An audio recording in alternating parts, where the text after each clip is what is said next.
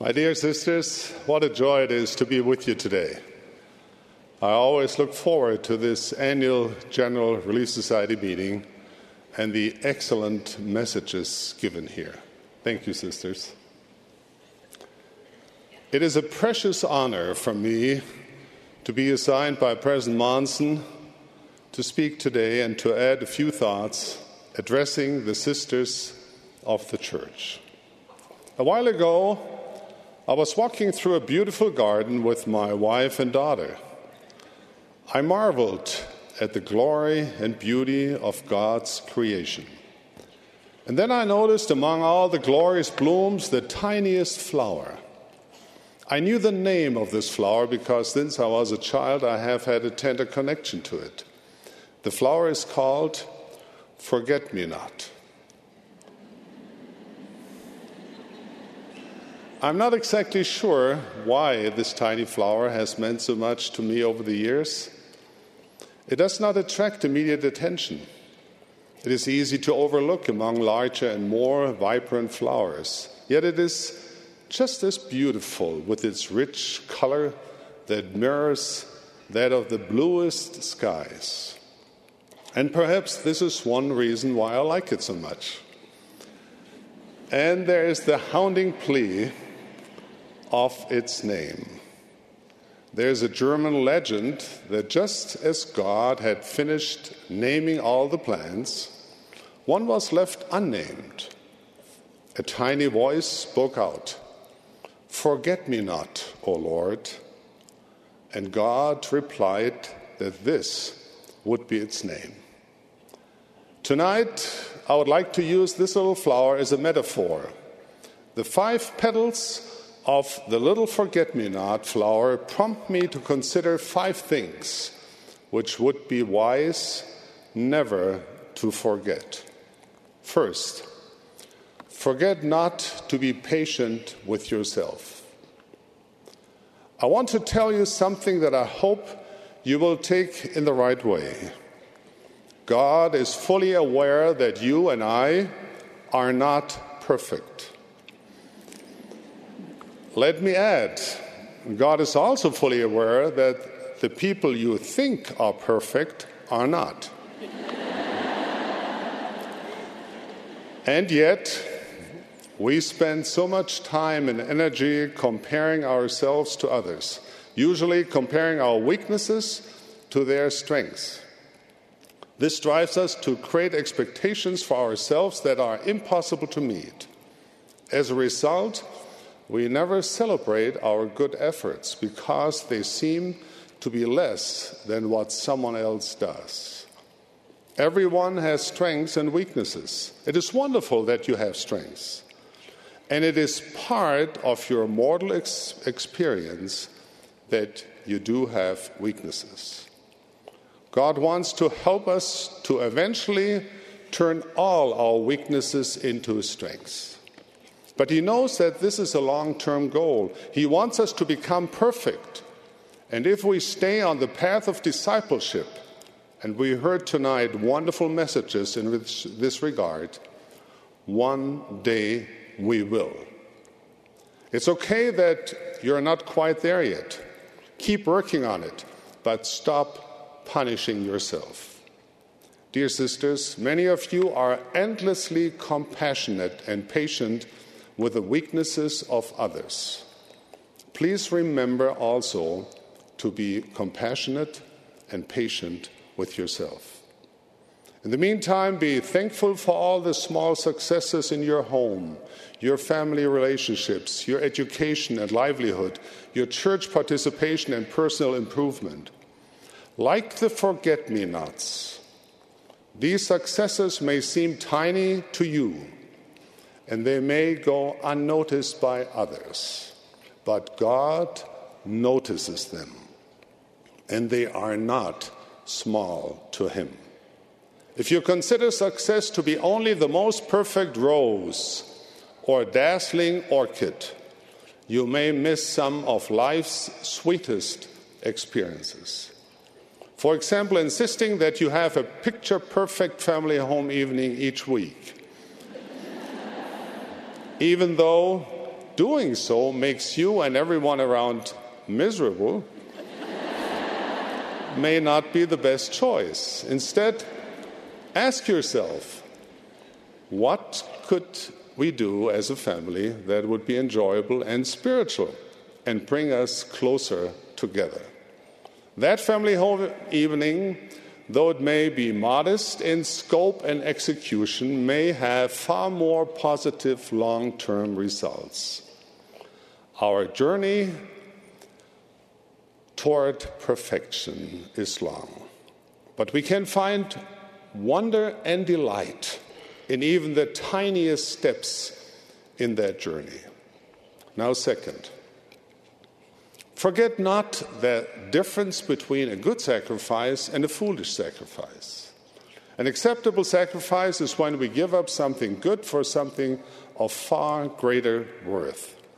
Giving up a little sleep to help a child who's having a nightmare is a good sacrifice. We all know this.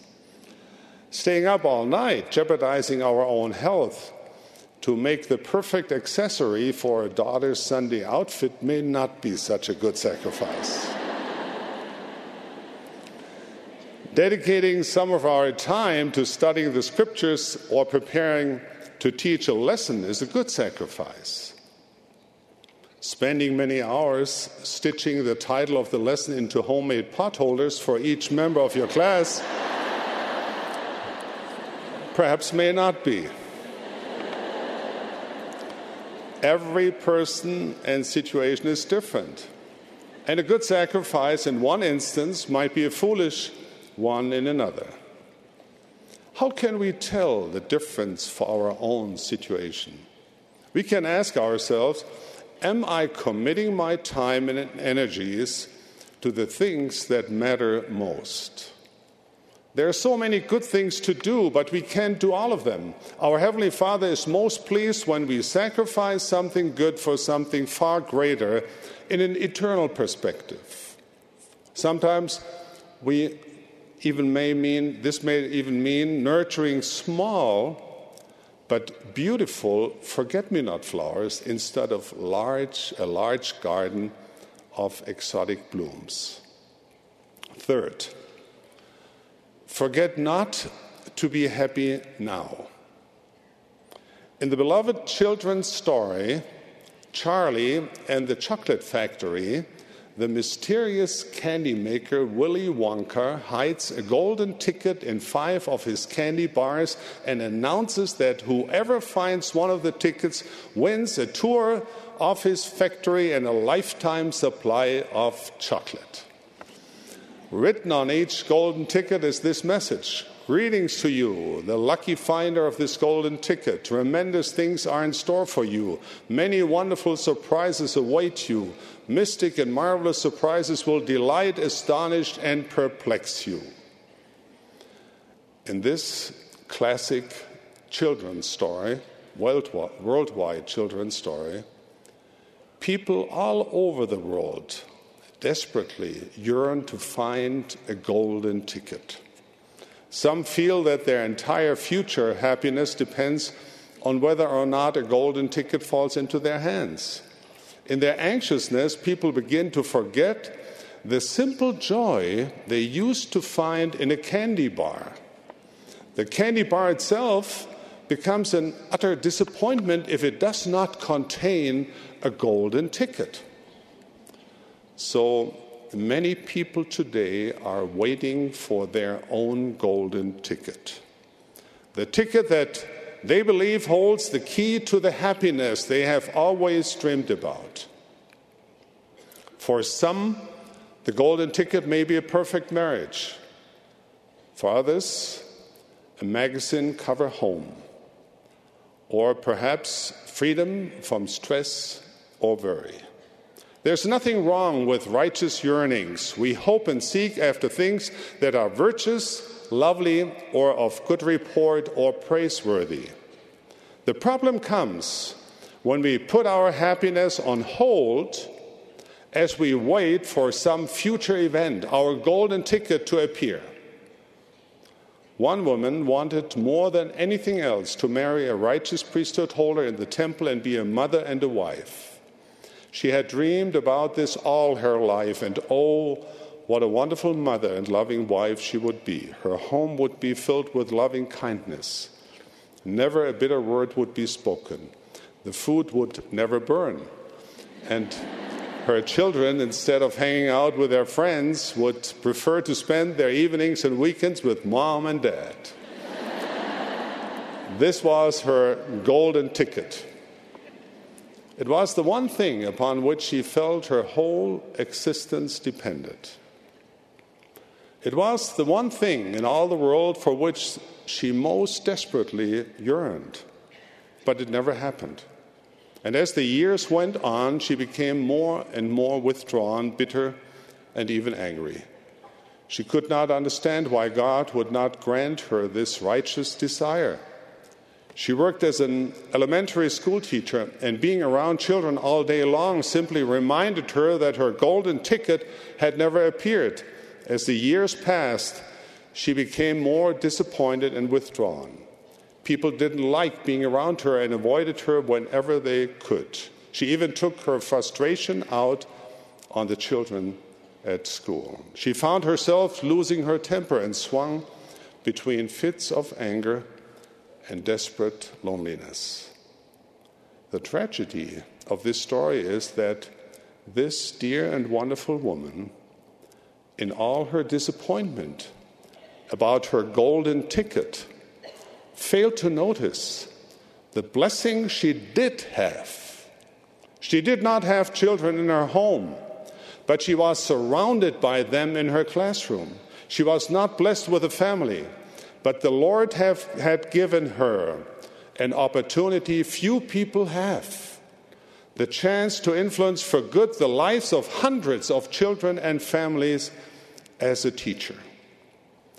The lesson here is that if we spend our days waiting for fabulous roses, we could miss the beauty and wonder of the tiny forget-me-nots that are all around us.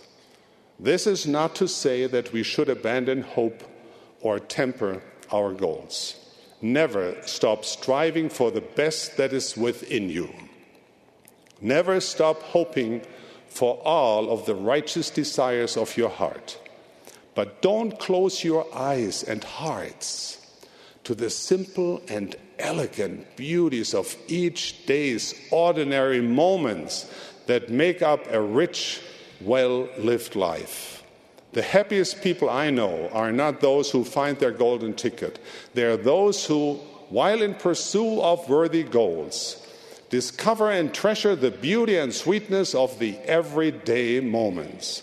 They are the ones who, thread by daily thread, weave a tapestry of gratitude and wonder throughout their lives. These are they who are truly happy. Fourth, forget not the why of the gospel.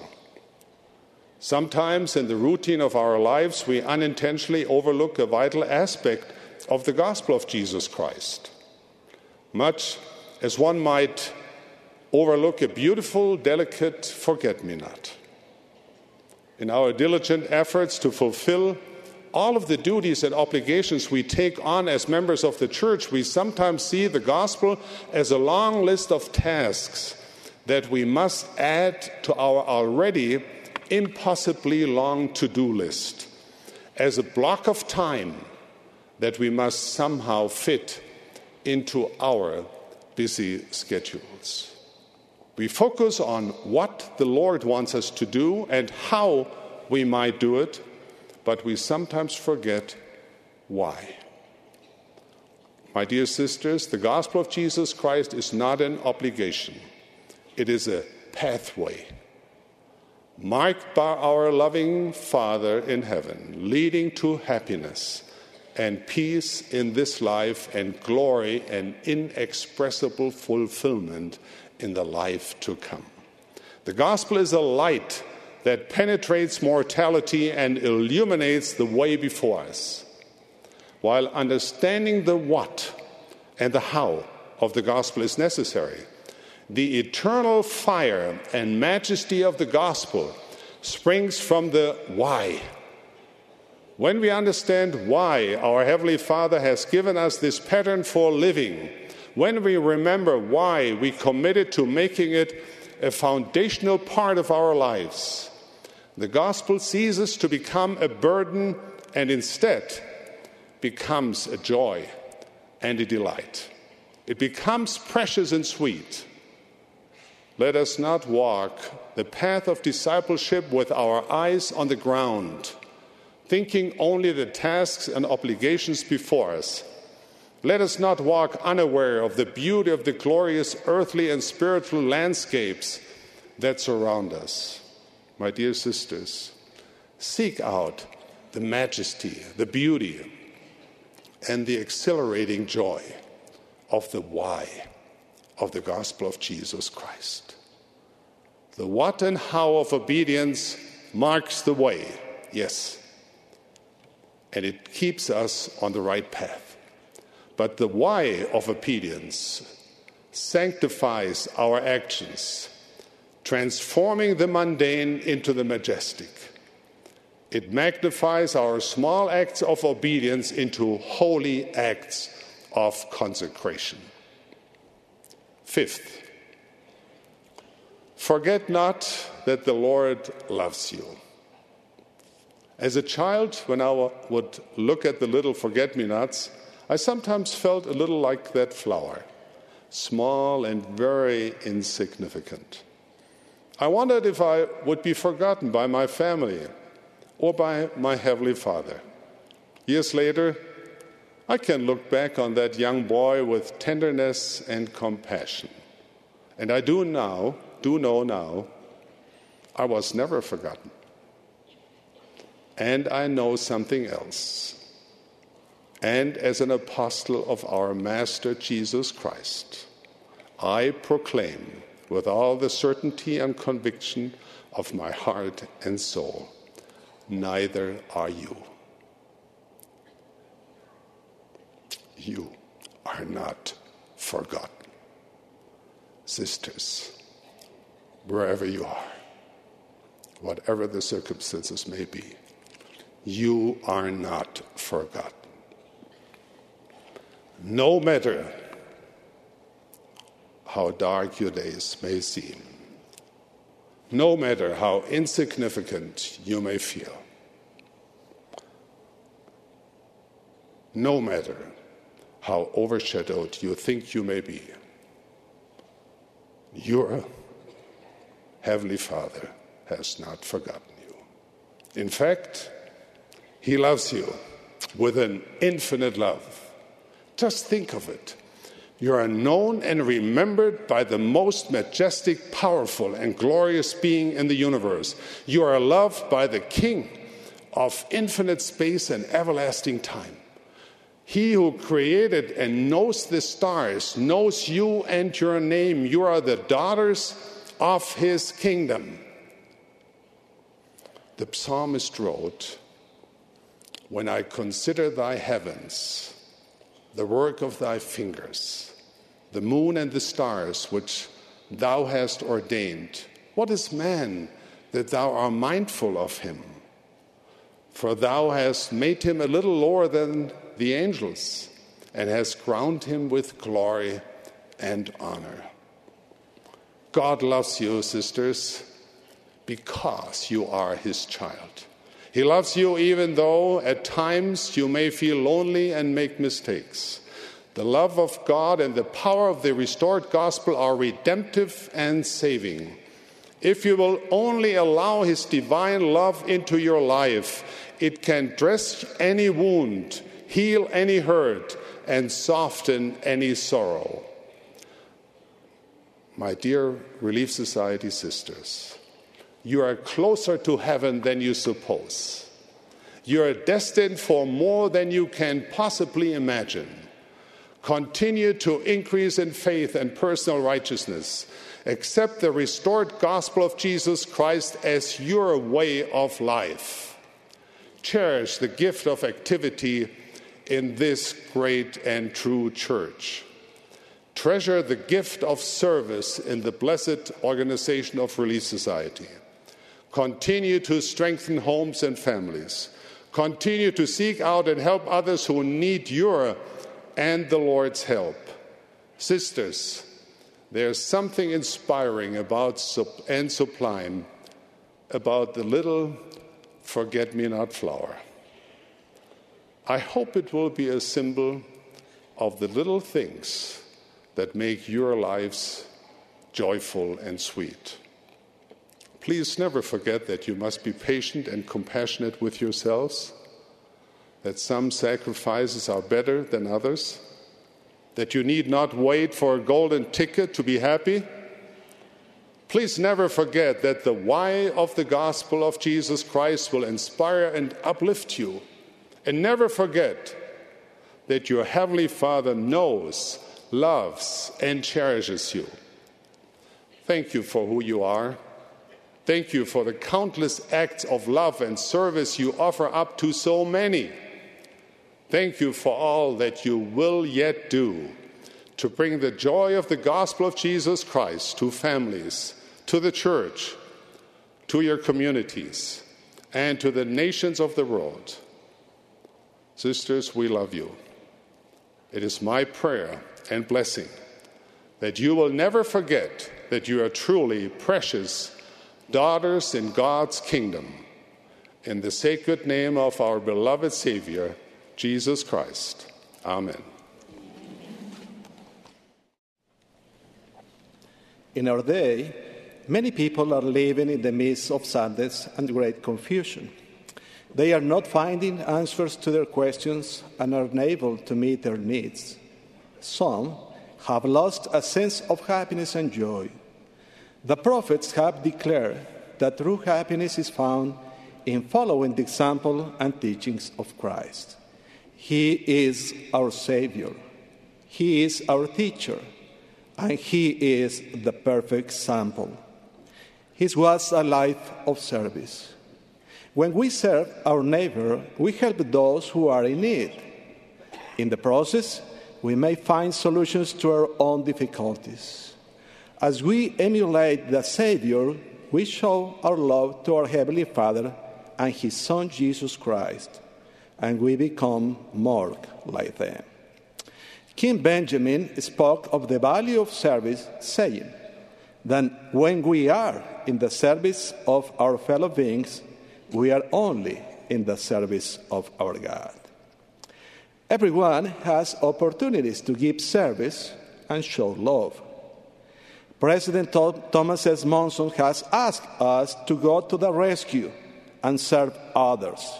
He said, quote, "We will discover that those whom we serve, who have felt through our labors the touch of the Master's hand, somehow cannot explain the change which comes into their lives. There is a desire to serve faithfully, to walk humbly, and to live more like the Savior. Having received the spiritual eyesight and glimpsed the promises of eternity, they echo the words of the blind man to whom Jesus restored sight, who said, 'One thing I know, that whereas I was blind, now I see.'" End quote. Each day, we have the opportunity to give help and service. Doing the right thing at the right time without delay. Think of the many people who have a difficult time obtaining a job, or who are ill, who feel lonely, who even think that they have lost everything. What can you do to help? Imagine that a neighbor caught out in the rain with his car broken down, calls you for assistance. What is the right thing to do for him? When is the right time to do it? I recall an occasion we went as a family to downtown Mexico City to buy clothing for our 2 children. They were very young. Our older son was just barely 2 years old, and the younger son was a year old. The street was crowded with people. While we were shopping, leading our children by the hand, we stopped for a moment to look at something. And without realizing it, we lost our older son. We did not know how, but he was not with us. Without a moment's delay, we took off running to look for him. We searched and called out for him, feeling great anguish, thinking that we might lose him forever. In our minds, we were pleading for Heavenly Father to help us find him. After a little while, we found him. There he was, innocently looking at toys through a store window. We hugged and kissed him, and we made the commitment to watch over our children diligently, so that we could never lose one again. We learned that in order to go to our son's rescue, we did not need planning meeting. We simply acted, going out in search of the one who had been lost. We also learned that our son never even realized that he was lost. Brothers and sisters, there may be many who for some reason are lost from our sight and who do not know that they are lost. If we delay, we could lose them forever. For many who have need of our help, it is not necessary to create new programs or take action which are complicated or costly. They only need our determination to serve, to do the right thing at the right time without delay. When the Savior appeared to the people of the Book of Mormon, he gave us a great example about not waiting to administer relief to those who have lost a sense of happiness and joy. Having taught the people, he saw that they were unable to understand all his words. He invited them to go to their homes and ponder the things that he had said to them. He told them to pray to the Father and prepare themselves to come again on the morrow, when he would return to teach them. As he concluded, he looked upon the multitude and saw them weeping, for they longed for him to stay with them. Quote, and he said unto them, behold, my bowels are filled with compassion towards you. Have ye any that are sick among you? Bring them hither. Have ye any that are lame, or blind, or halt, or maimed, or leprous, or that are withered, or that are deaf, or that are afflicted in any manner? Bring them hither, and I will heal them, for I have compassion upon you. My bowels are filled with mercy. End quote. And they brought their sick to him, and he healed them.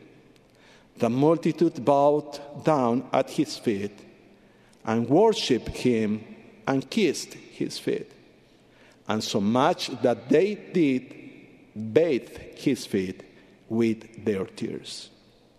Then he commanded them that their little children should be brought, and he blessed them one by one.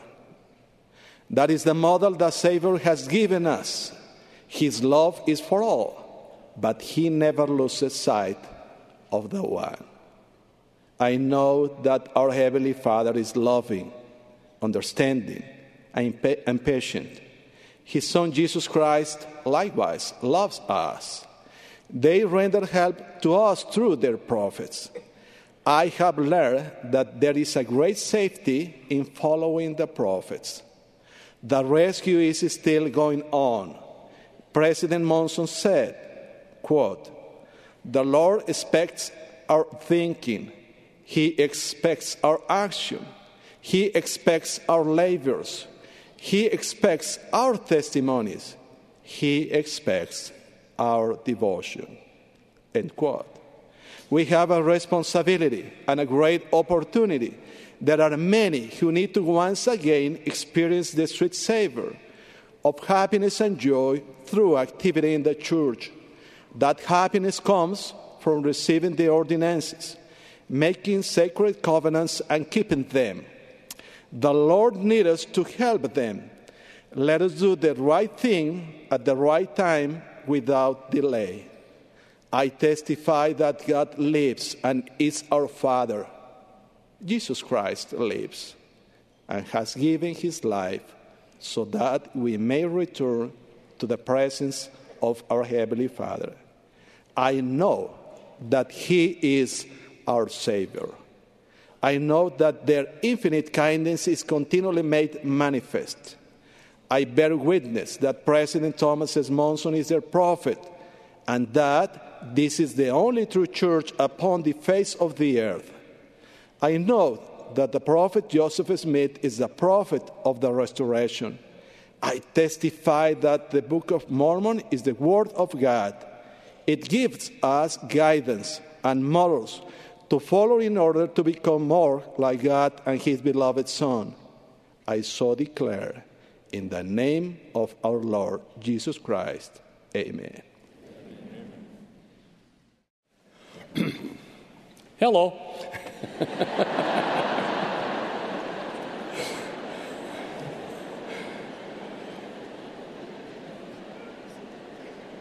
I wonder who I should call upon to substitute for me.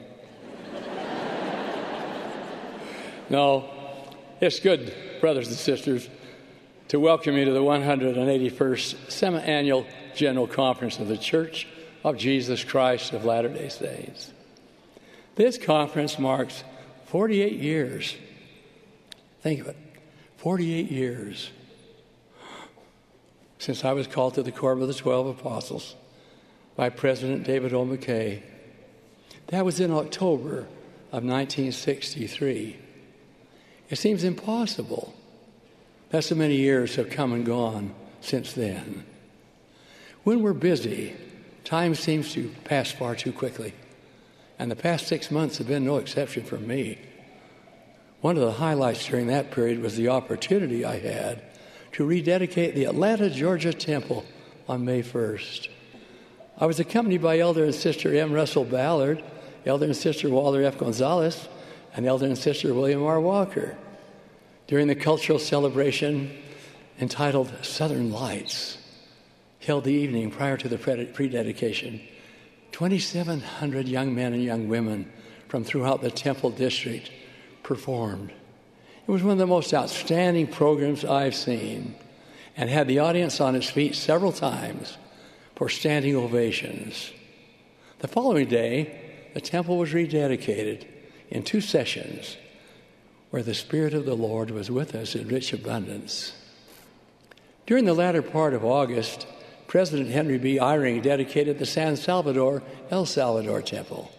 He was accompanied by Sister Eyring and Elder and Sister D. Todd Christofferson, Elder and Sister William R. Walker, and Sister Sylvia Allred of the Relief Society, General Presidency, and her husband, Jeffrey. President Eyring reported that it was a most spiritual event. In the latter part of this year, President Dieter F. Uchtdorf and Sister Uchtdorf will travel with other general authorities to Quetzaltenango. Don't spell it, Guatemala, where he will dedicate our temple there. The building of temples continues uninterrupted, brothers and sisters. Today is my privilege to announce several new temples. First, may I mention that no church-built facility is more important than a temple. Temples are places where relationships are sealed together to last through the eternities. We're grateful for all the many temples across the world and for the blessing they are in the lives of our members. Late last year, the Provo Tabernacle in Utah County was seriously damaged by a terrible fire.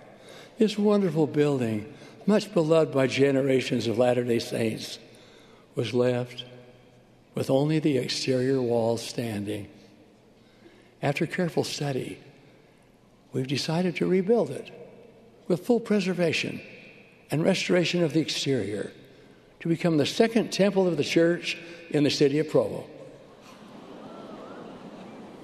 The existing Provo temple is one of the busiest in the church, and a second temple there will facilitate the increasing numbers of faithful church members who are attending the temple from Provo and the surrounding communities.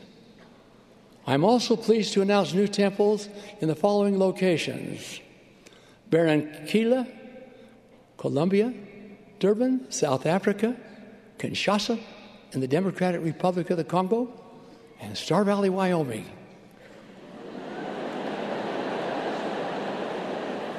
I think I'll dedicate that one. It's good fishing up there. In addition, we're moving forward on our plans for a temple to be built in Paris, France. Details of these temples will be provided in the future as site and other necessary approvals are obtained. I mentioned in previous conferences the progress we're making in placing temples closer to our members. Although they are readily available to many members in the church, there are still areas of the world where temples are so distant from our members that they cannot afford the travel required to get to them. They are thus unable to partake of the sacred and eternal blessings temples provide. To help in this regard, we have available what is called the General Temple Patron Assistance Fund. This fund provides a one-time visit to the temple for those who otherwise would not be able to go to the temple and yet who long desperately for that opportunity. Any who might wish to contribute to this fund can simply write in the information on the normal contribution slip, which is given to the bishop each month. Now, brothers and sisters, it's my prayer that we may be filled with the Spirit of the Lord as we listen to the messages today and tomorrow and learn those things the Lord would have us know. And this I pray for in the name of Jesus Christ. Amen. I served as a young missionary for several months in the central areas of Lima, Peru. As a result, I crossed Lima's Plaza de Armas many times. The government palace, the official residence and office of Peru's president, faces the plaza. My companions and I invited people in the plaza to hear the restored gospel. I often wondered then what it would be like to enter the palace, but the thought of ever doing so seemed wildly remote. Last year, Elder D. Todd Christofferson of the Quorum of the 12, a few others, and I met with Alan Garcia, then the president of Peru, in the government palace. We were shown its beautiful rooms and cordially received by President Garcia. My young missionary wonderings about the palace were fulfilled in a way that I would never have dreamed possible in 1970. Things have changed in Peru since I was a missionary, especially for the church. There were about 11,000 members of the church there then, and just one stake.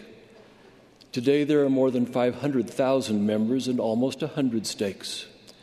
In towns where there were just little groups of members, vibrant stakes and attractive meeting houses now grace the land. This same sort of thing has happened in many other countries around the world. This remarkable church growth deserves explanation. We begin with a prophecy from the Old Testament.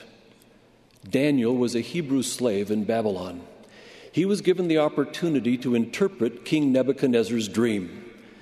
Daniel asked God to reveal to him the dream and its interpretation, and his prayer was answered. He told Nebuchadnezzar, "There is a God in heaven that revealeth secrets, and maketh known to the king Nebuchadnezzar what shall be in the latter days. The vision of thy head upon thy bed, the visions of thy thy head upon thy bed are these. He said the king had seen a frightening image with a head, torso, arms, legs, and feet. A stone was cut out of a mountain without hands and rolled forth gradually, growing in size. That stone collided with the image, breaking it into pieces. And the stone that smote the image became a great mountain and filled the whole earth. Daniel explained that the image represented future political kingdoms, and that in the days of those future kings shall the God of heaven set up a kingdom which shall never be destroyed, but it shall break in pieces and consume all these kingdoms, and it shall stand forever. We now go to more recent times. The angel Moroni first appeared to Joseph Smith in 1823 and told him that God had a work for him to do, and that his name should be had for good and evil among all nations, kindreds, and tongues. Moroni's message surely must have astonished Joseph, who was just 17. In 1831, the Lord told Joseph that the keys of the kingdom had again been committed unto man on the earth. He said the gospel would roll forth unto the ends of the earth as the stone which is cut out of the mountain without hands, until it has filled the whole earth, just as Daniel had told Nebuchadnezzar. In 1898, President Wilford Woodruff recounted an experience he had as a new member in 1834 at a priesthood meeting near Kirtland. He related, quote, "The prophet called on all who held the priesthood to gather into the little log schoolhouse they had there. It was a small house, perhaps 14 feet square. When we got together, the prophet called upon the elders of Israel to bear testimony of this work. When they got through, the prophet said, 'Brethren, I have been very much edified and instructed in your testimonies here tonight. But I want to say to you before the Lord that you know no more concerning the destinies of this church and kingdom than a babe upon its mother's lap. You don't comprehend it. It's only a little handful of priesthood you see here tonight. But this church will fill North and South America. It will fill the world.' These prophecies that the kingdom of God, like a stone cut out of a mountain, would fill the earth, the name of Joseph Smith would be known throughout the world, and the church would fill the Americas and fill the world, might have seemed laughable 150 years ago.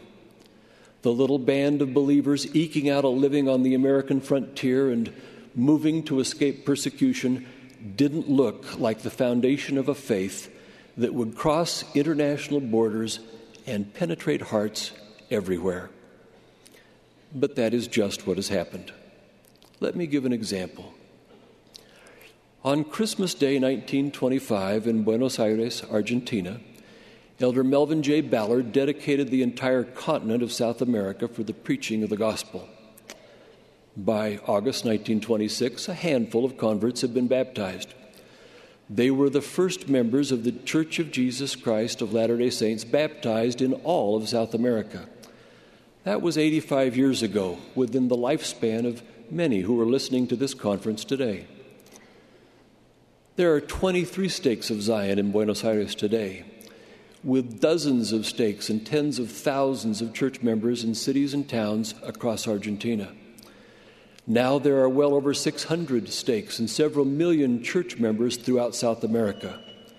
While we watch, the kingdom of God is filling the continent, and the name of Joseph Smith is being published, both by us and by his detractors, in countries he may never even have heard of during his lifetime. There are nearly 3,000 stakes in the worldwide church today, from Boston to Bangkok, and from Mexico City to Moscow. We are approaching 29,000 wards and branches. In many countries, there are mature stakes with members whose ancestors were converts. In others, small groups of church members meet as tiny church branches in rented houses. Every year, the church spreads farther and farther across the globe.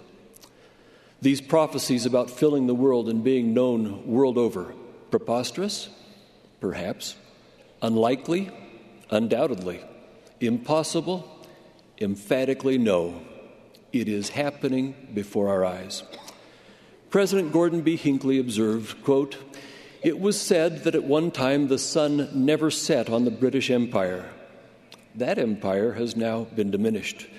But it is true that the sun never sets on this work of the Lord as it is touching the lives of people across the earth. And this is only the beginning. We have scarcely scratched the surface. Our work knows no boundaries. Those nations now closed to us will someday be open." End quote. Today we can see that the fulfillment of a Book of Mormon prophecy draws close. "And it shall come to pass that kings shall shut their mouths, for that which had not been told them shall they see, and that which they had not heard shall they consider. For in that day, for my sake, shall the Father work a work which shall be a great and a marvelous work among them." This work of the Lord is indeed great and marvelous, but it moves forward essentially unnoticed by many of mankind's political, cultural, and academic leaders. It progresses one heart and one family at a time, silently and unobtrusively. Its sacred message blessing people everywhere. A verse in the Book of Mormon provides a key to the miraculous growth of the church today. "And moreover I say unto you, that the time shall come when the knowledge of a Savior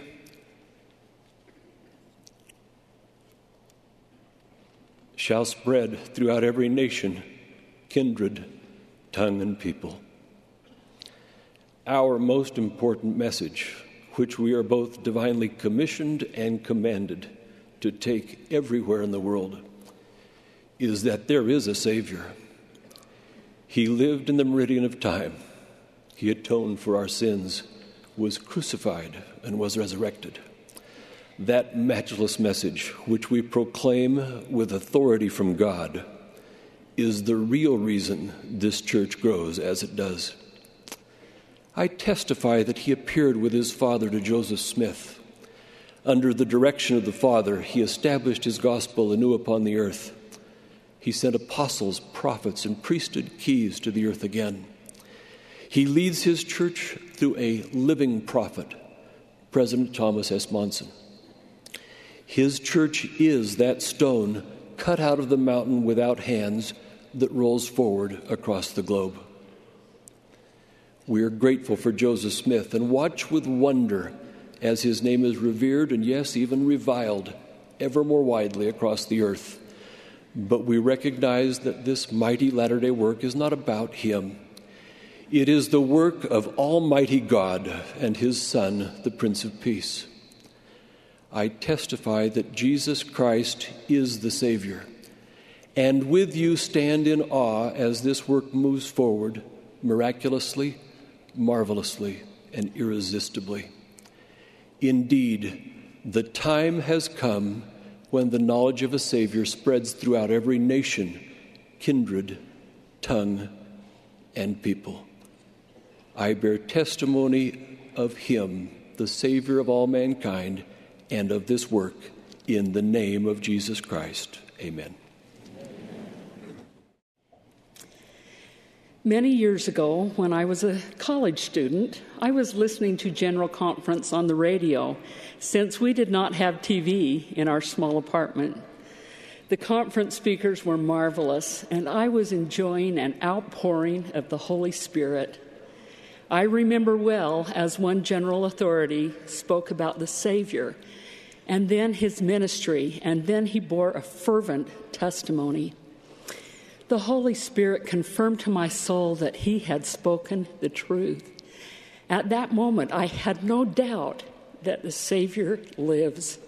I also had no doubt that I was experiencing personal revelation, which confirmed to me that Jesus Christ is the Son of God.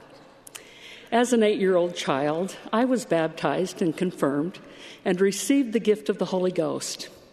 It was a wonderful blessing then, but has become increasingly important as I have grown and experienced the gift of the Holy Ghost in many ways since then.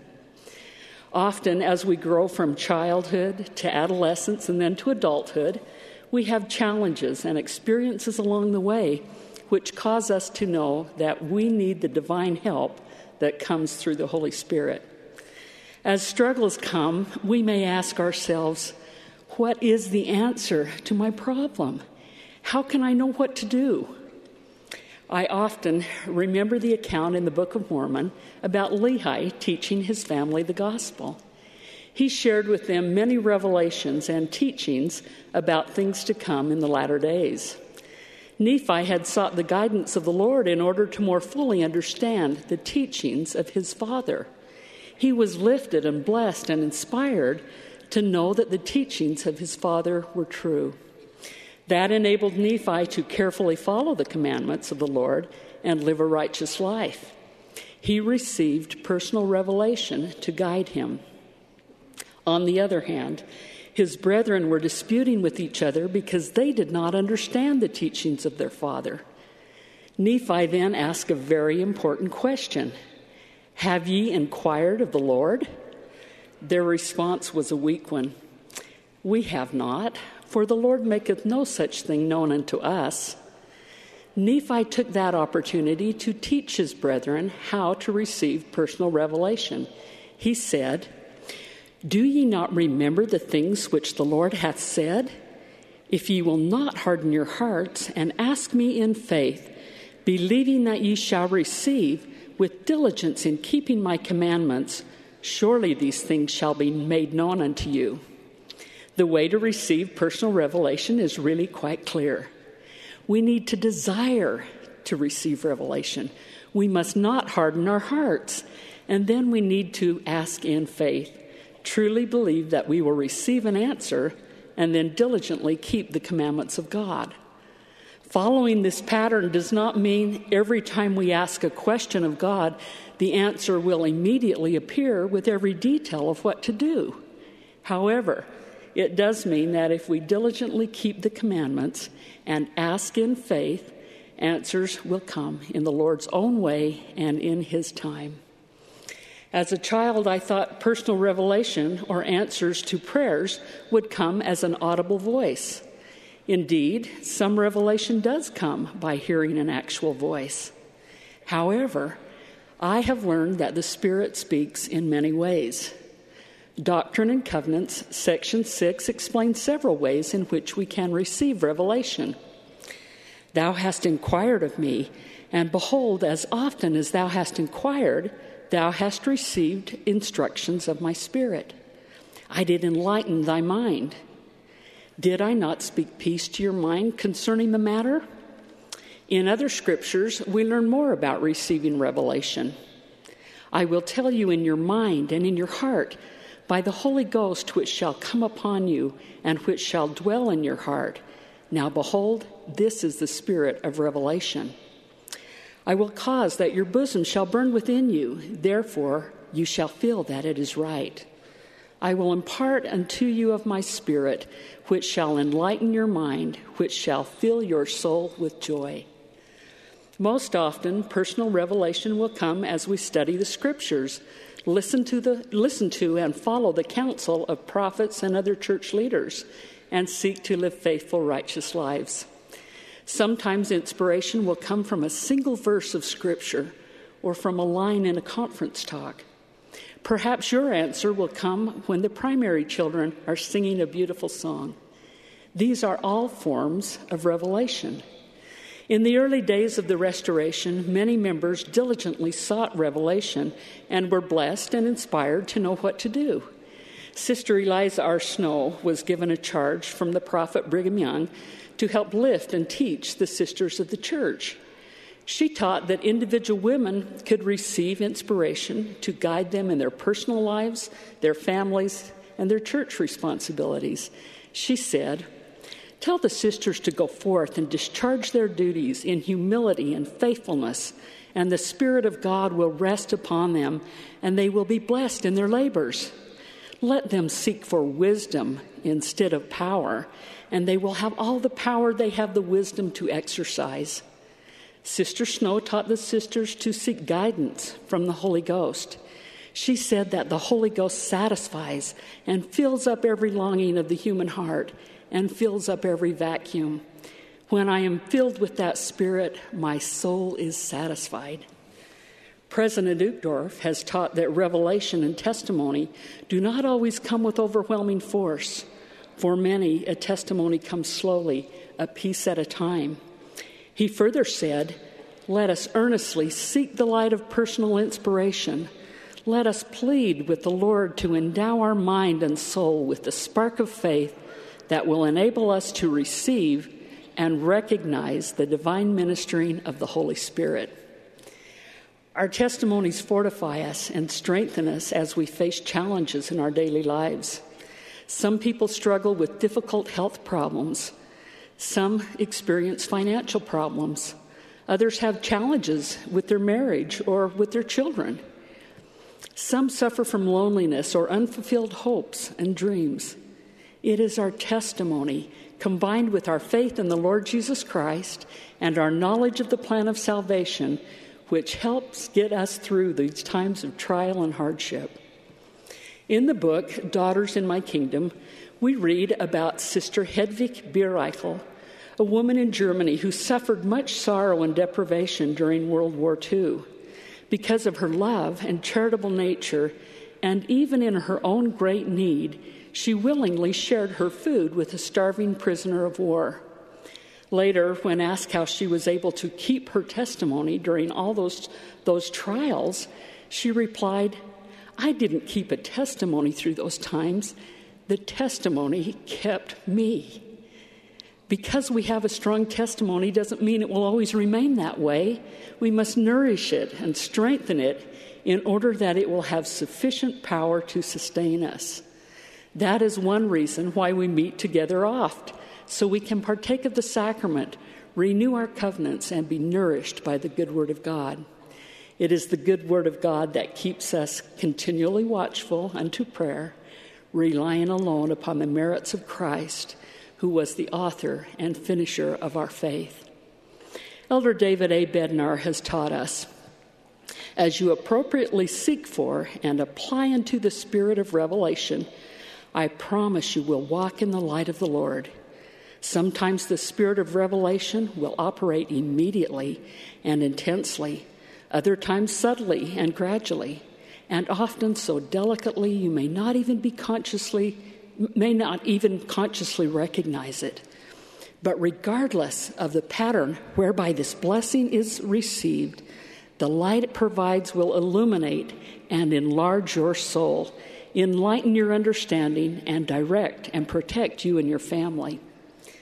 The Lord desires to bless us with guidance, wisdom, and direction in our lives. He desires to pour down His Spirit upon us. Again, for personal revelation, we need to desire to receive it. We must not harden our hearts. And then we need to ask in faith, truly believing that we will receive an answer, and then diligently keep the commandments of God. Then, as we seek answers to our questions, He will bless us with His Holy Spirit. Of this I testify in the name of Jesus Christ. Amen. Those of us who come to this pulpit during conference feel the power of your prayers. We need them, and we thank you for them. Our Father in heaven understood that for us to make the desired progress during our mortal probation, we would need to face difficult challenges. Some of these would be almost overpowering. He provided tools to help us be successful in our mortal probation. One set of those tools is the Scriptures. Throughout the ages, Father in heaven has inspired select men and women to find, through the guidance of the Holy Ghost, solutions to life's most perplexing problems. He's inspired those authorized servants to record those solutions as a type of handbook for those of His children who have faith in his plan of happiness and in his beloved Son, Jesus Christ. We have ready access to this guidance through the treasure we call the standard works. That is the Old and New Testaments, the Book of Mormon, the Doctrine and Covenants, and, of course, the Pearl of Great Price. Because scriptures are generated from inspired communication through the Holy Ghost, they are pure truth. We need not be concerned about the validity of concepts contained in the standard works, since the Holy Ghost has been the instrument which has motivated, inspired those individuals who have recorded the Scriptures. Scriptures are like packets of light that illuminate our minds and give place to guidance and inspiration from on high. They can become the key to open the channel to communion with Father in heaven and his beloved Son, Jesus Christ. The Scriptures provide the strength of authority to our declarations when they are cited correctly. They can become stalwart friends that are not limited by geography or calendar. They're always available when needed. Their use provides a foundation of truth that can be awakened by the Holy Ghost. Learning and pondering, searching and memorizing scriptures is like filling a filing cabinet with friends, values, and truths that can be called upon anytime, anywhere in the world. Great power can come from memorizing scriptures. To memorize a scripture is to forge a new friendship. It's like discovering a new individual who can help in time of need, give inspiration and comfort, and be a source of motivation for needed change. For example, committing to memory this psalm has been for me a source of power and understanding. The earth is the Lord's, and the fullness thereof, the world, and they that dwell therein. For he hath founded it upon the seas and established it upon the floods. Who shall ascend to the hill of the Lord?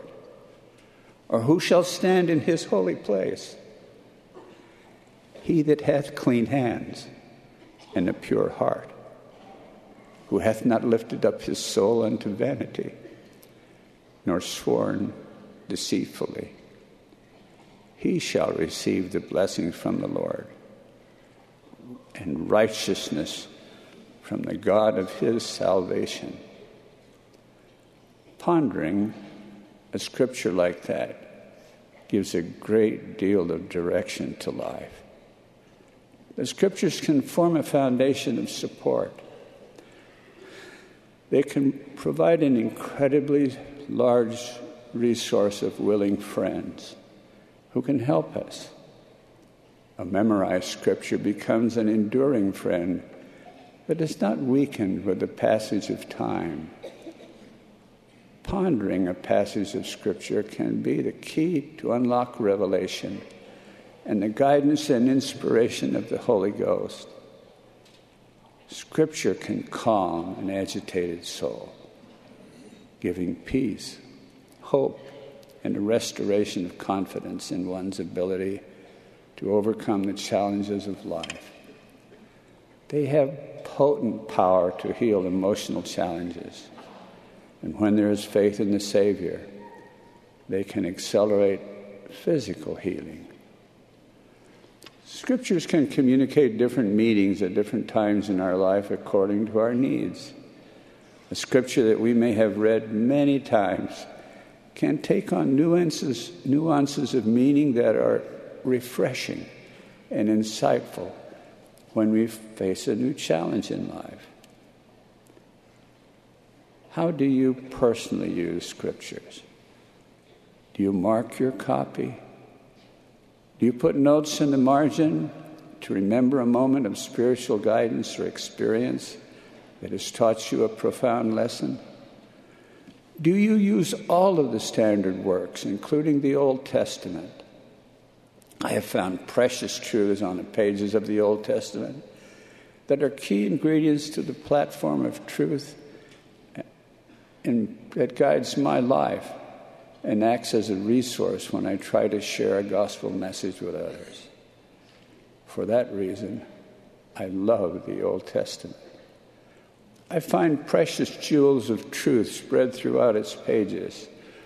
For example, and Samuel said, "Hath the Lord as great delight in burnt offerings and sacrifices as in obeying the voice of the Lord?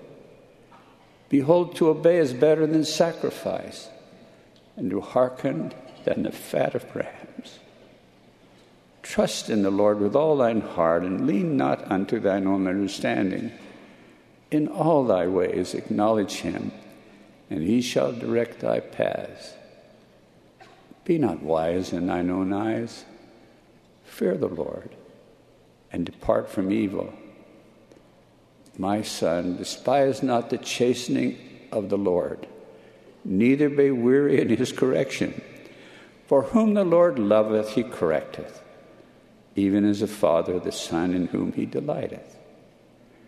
Happy is the man that findeth wisdom, and the man that getteth understanding." The New Testament is also a source of diamond truth. Jesus said unto him, "Thou shalt love the Lord thy God with all thy heart, and with all thy soul, and with all thy mind. This is the first and great commandment, and the second is like unto it. Thou shalt love thy neighbor as thyself. On these two commandments hang all the law and the prophets." And the Lord said, "Simon, Simon, behold, Satan hath desired to have you, that he may sift you as wheat. But I have prayed for thee, that thy faith fail not. And when thou art converted, strengthen thy brethren." And he said unto him, "Lord, I'm ready to go with thee both to prison and to death." And he said, "I tell thee, Peter, the cock shall not crow this day before that thou hast thrice denied that thou knowest me." But a certain maid beheld him as he sat in the fire and earnestly looked upon him, and he said, "This man was also with him." And he denied him, saying, "Woman, I know him not." And after a little while, another saw him and said, "Thou art also of them." And Peter said, "Man, I am not." And about the space of 1 hour after another confidently affirmed, saying, "Of a truth this fellow was also with him, for he is a Galilean." And Peter said, "Man, I know not what thou sayest." And immediately, while he yet spake, the cock crew. And the Lord turned and looked upon Peter. And Peter remembered the word of the Lord, how he had said unto him, "Before the cock crow, thou shalt deny me thrice." And Peter went out and wept bitterly. How my heart aches for what happened to Peter on that occasion. The scripture from the Doctrine and Covenants has blessed my life richly. Seek not to declare my word, but seek first to obtain my word. And then shall your tongue be loosed. Then if you desire, you shall have my spirit and my word, yea, the power of God unto the convincing of men. In my judgment, the Book of Mormon teaches truth with unique clarity and power. For example, "And now I would that you should be humble and be submissive and gentle, easy to be entreated, full of patience and long-suffering, being temperate in all things, being diligent in keeping the commandments of God at all times, asking for whatsoever the things you stand in need, both spiritual and temporal, always returning thanks unto God for whatsoever things you do receive.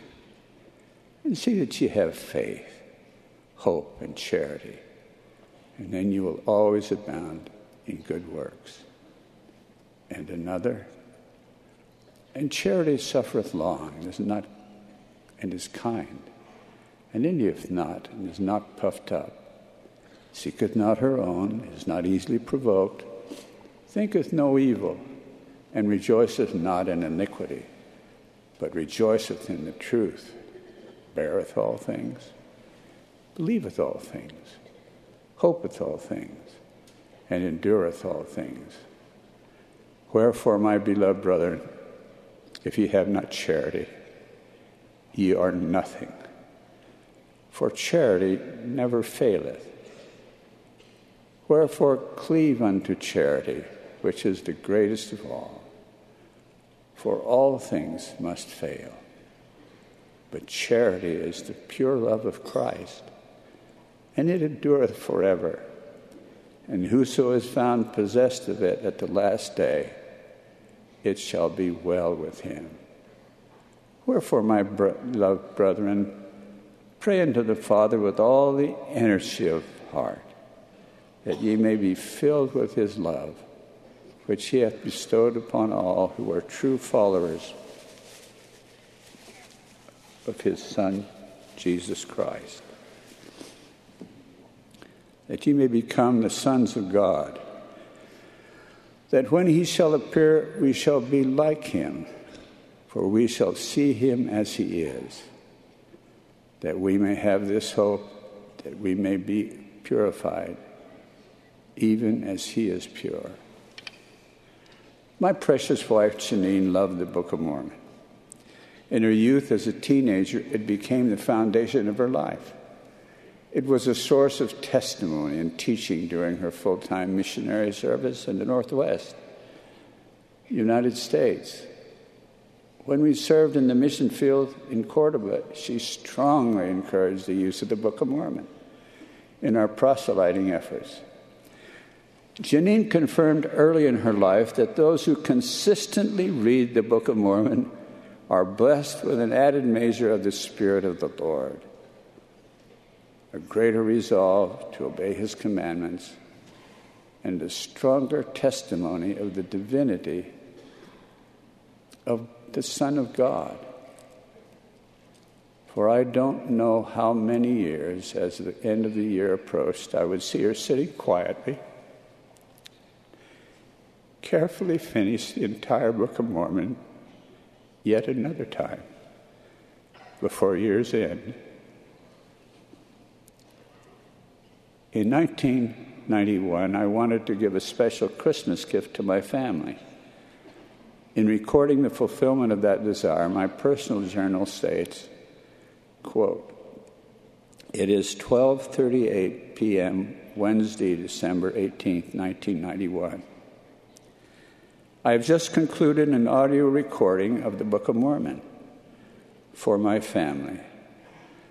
This has been an experience that has increased my testimony of this divine work and strengthened in me a desire to be more familiar with its pages, to distill from these scriptures truths to be used in my service to the Lord.